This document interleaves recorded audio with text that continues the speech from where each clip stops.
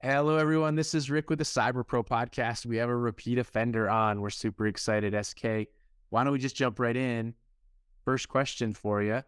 Who are you and what do you currently do? Hi, Rick. It's a pleasure to be back, and thank you for having me again. SK Panda. I run global sales and customer success for a company called MTI. The last time we spoke, I was with Lumen. I've since transitioned. I joined the leadership team at MTI, and I run all sales and customer success for the company. That's awesome. I'm excited for you. It sounds like you're super excited yourself. Let's dig in a little bit. You went from a big company to more of a startup company in all practical purposes.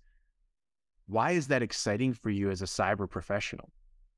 Yeah, thanks for that question.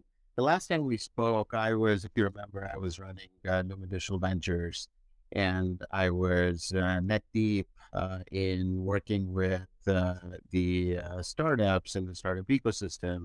And there's a sense of energy that you basically get to meet these entrepreneurs, and they're constantly trying to solve for something new. During that time, I also was doing my Chief Digital Officer program from the prestigious Berkeley Haas University. And I happened to do my capstone project in the space of digital locks, smart locks. And that led me to this opportunity where I had the option of joining MTI, which is at the forefront of changing the way retail works with mechanical locks and keys. So we're at a mission to change and retrofit every single fixture that exists in the retail world and convert them into digital locks. So I'm super excited at the opportunity is ahead of us in terms of transforming retail as we know and jumping into what is known as the digital world, the physical and the digital security both combined. This is $100 billion shrink opportunity that we are tackling, and I'm excited to roll up my sleeves and get back into the land of making things happen. So now I would normally ask, cybersecurity is a top concern. What does that mean to you? But I don't think that's changed much other than you've really started to focus on something that people maybe don't consider cybersecurity, but moving from a physical to a digital access point is absolutely in the cyber world. So I'm actually going to pivot a bit and ask the question, why is it important to make that transition? Is it cyber? Is it business operations?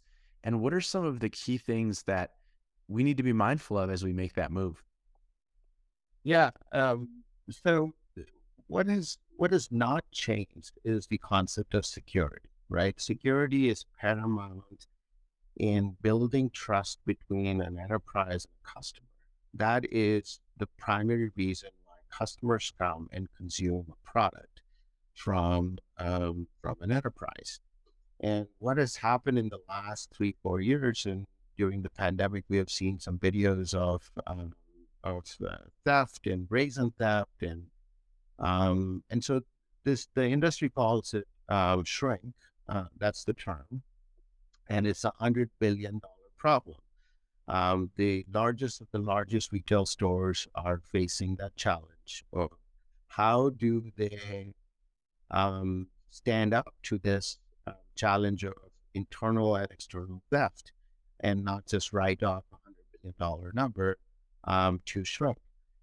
Because as we all know, the economy has slowed down a little bit. So every bit helps, and every bit would help if you can at least retain your assets and make sure that they are all being sold to a customer for a price point that the company has decided to sell it for.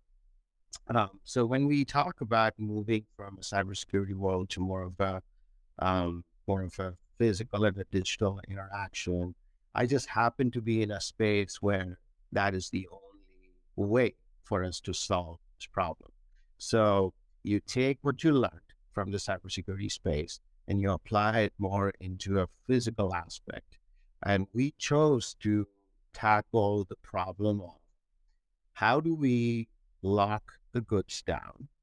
How do we make sure that the the retailer has the ability to still service that customer by being flexible.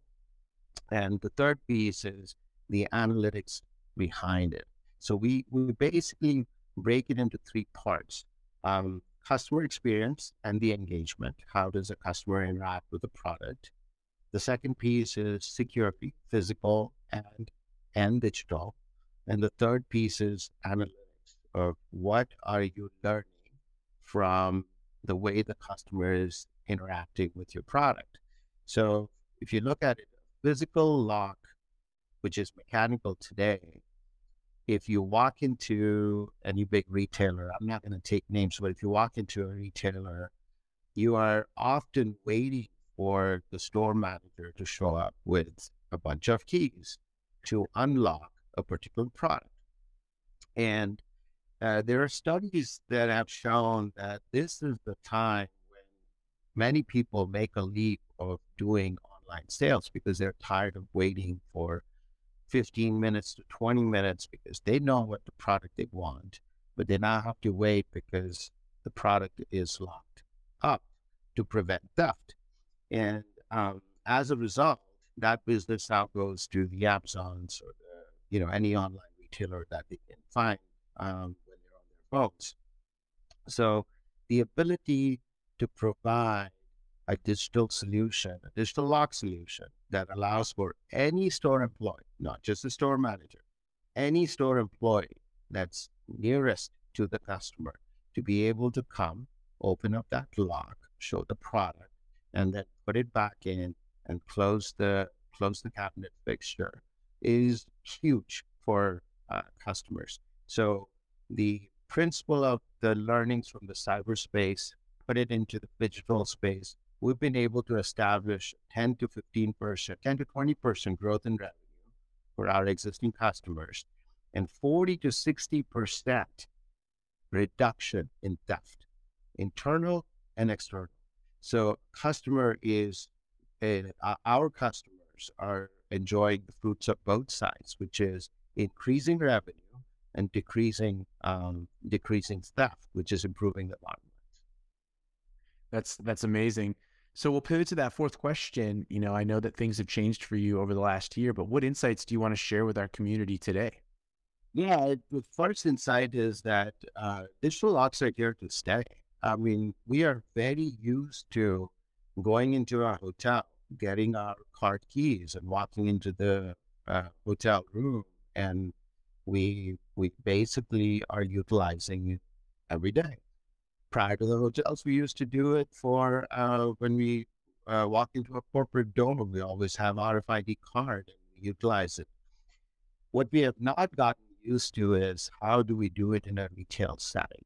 And I think that is the next big thing that's going to happen. So from an insight perspective, my insight after having learned a lot by engaging with our customers, they're all gearing towards this next big move on the shop floor to essentially have digital locks there and have empower their employees or the retail employees to essentially be able to walk into any aisle, show the customer by opening the doors and not having to wait for that long.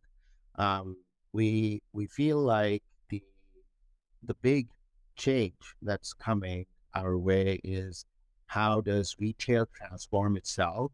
And the best way to do it is by retrofitting existing mechanical locks.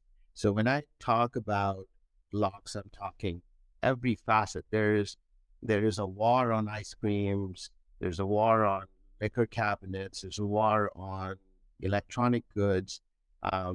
Every single thing is being locked up. It's just how do we pivot to the digital locks to enable better experience for the customer and at the same time, better experience for the employees in a store too. That's amazing. So the final question, the fun question, we normally ask you what your favorite piece of retro technology is, but we've gotten that one. So I'm actually going to ask you a different question. I'm going to flip it a little bit. What is your favorite piece of current technology that makes you smile? It's gonna be boring for you, but I'll tell you something. What has happened? I'm still amazed at how alarms work and how amazing they are. The applications that I have on my phone right now. Um, I need to wake up in the morning. I need to wake up in a manner that is most conducive to me, and I have been able to utilize the specific alarm apps that I have, and they work for me. And I've been able to utilize them to wake up uh, properly. And I have three alarms set. The first one basically says it's time to wake up. The second one says you gotta wake up now, and the third one is like, all right, enough, let's go. That's amazing. SK, it's always great to have you on. Thank you so much for being on the podcast. I appreciate it, Rick. Thank you. Thank you for watching the Cyber Pro podcast. Don't forget to like and subscribe so you don't miss out on new podcasts and bonus content.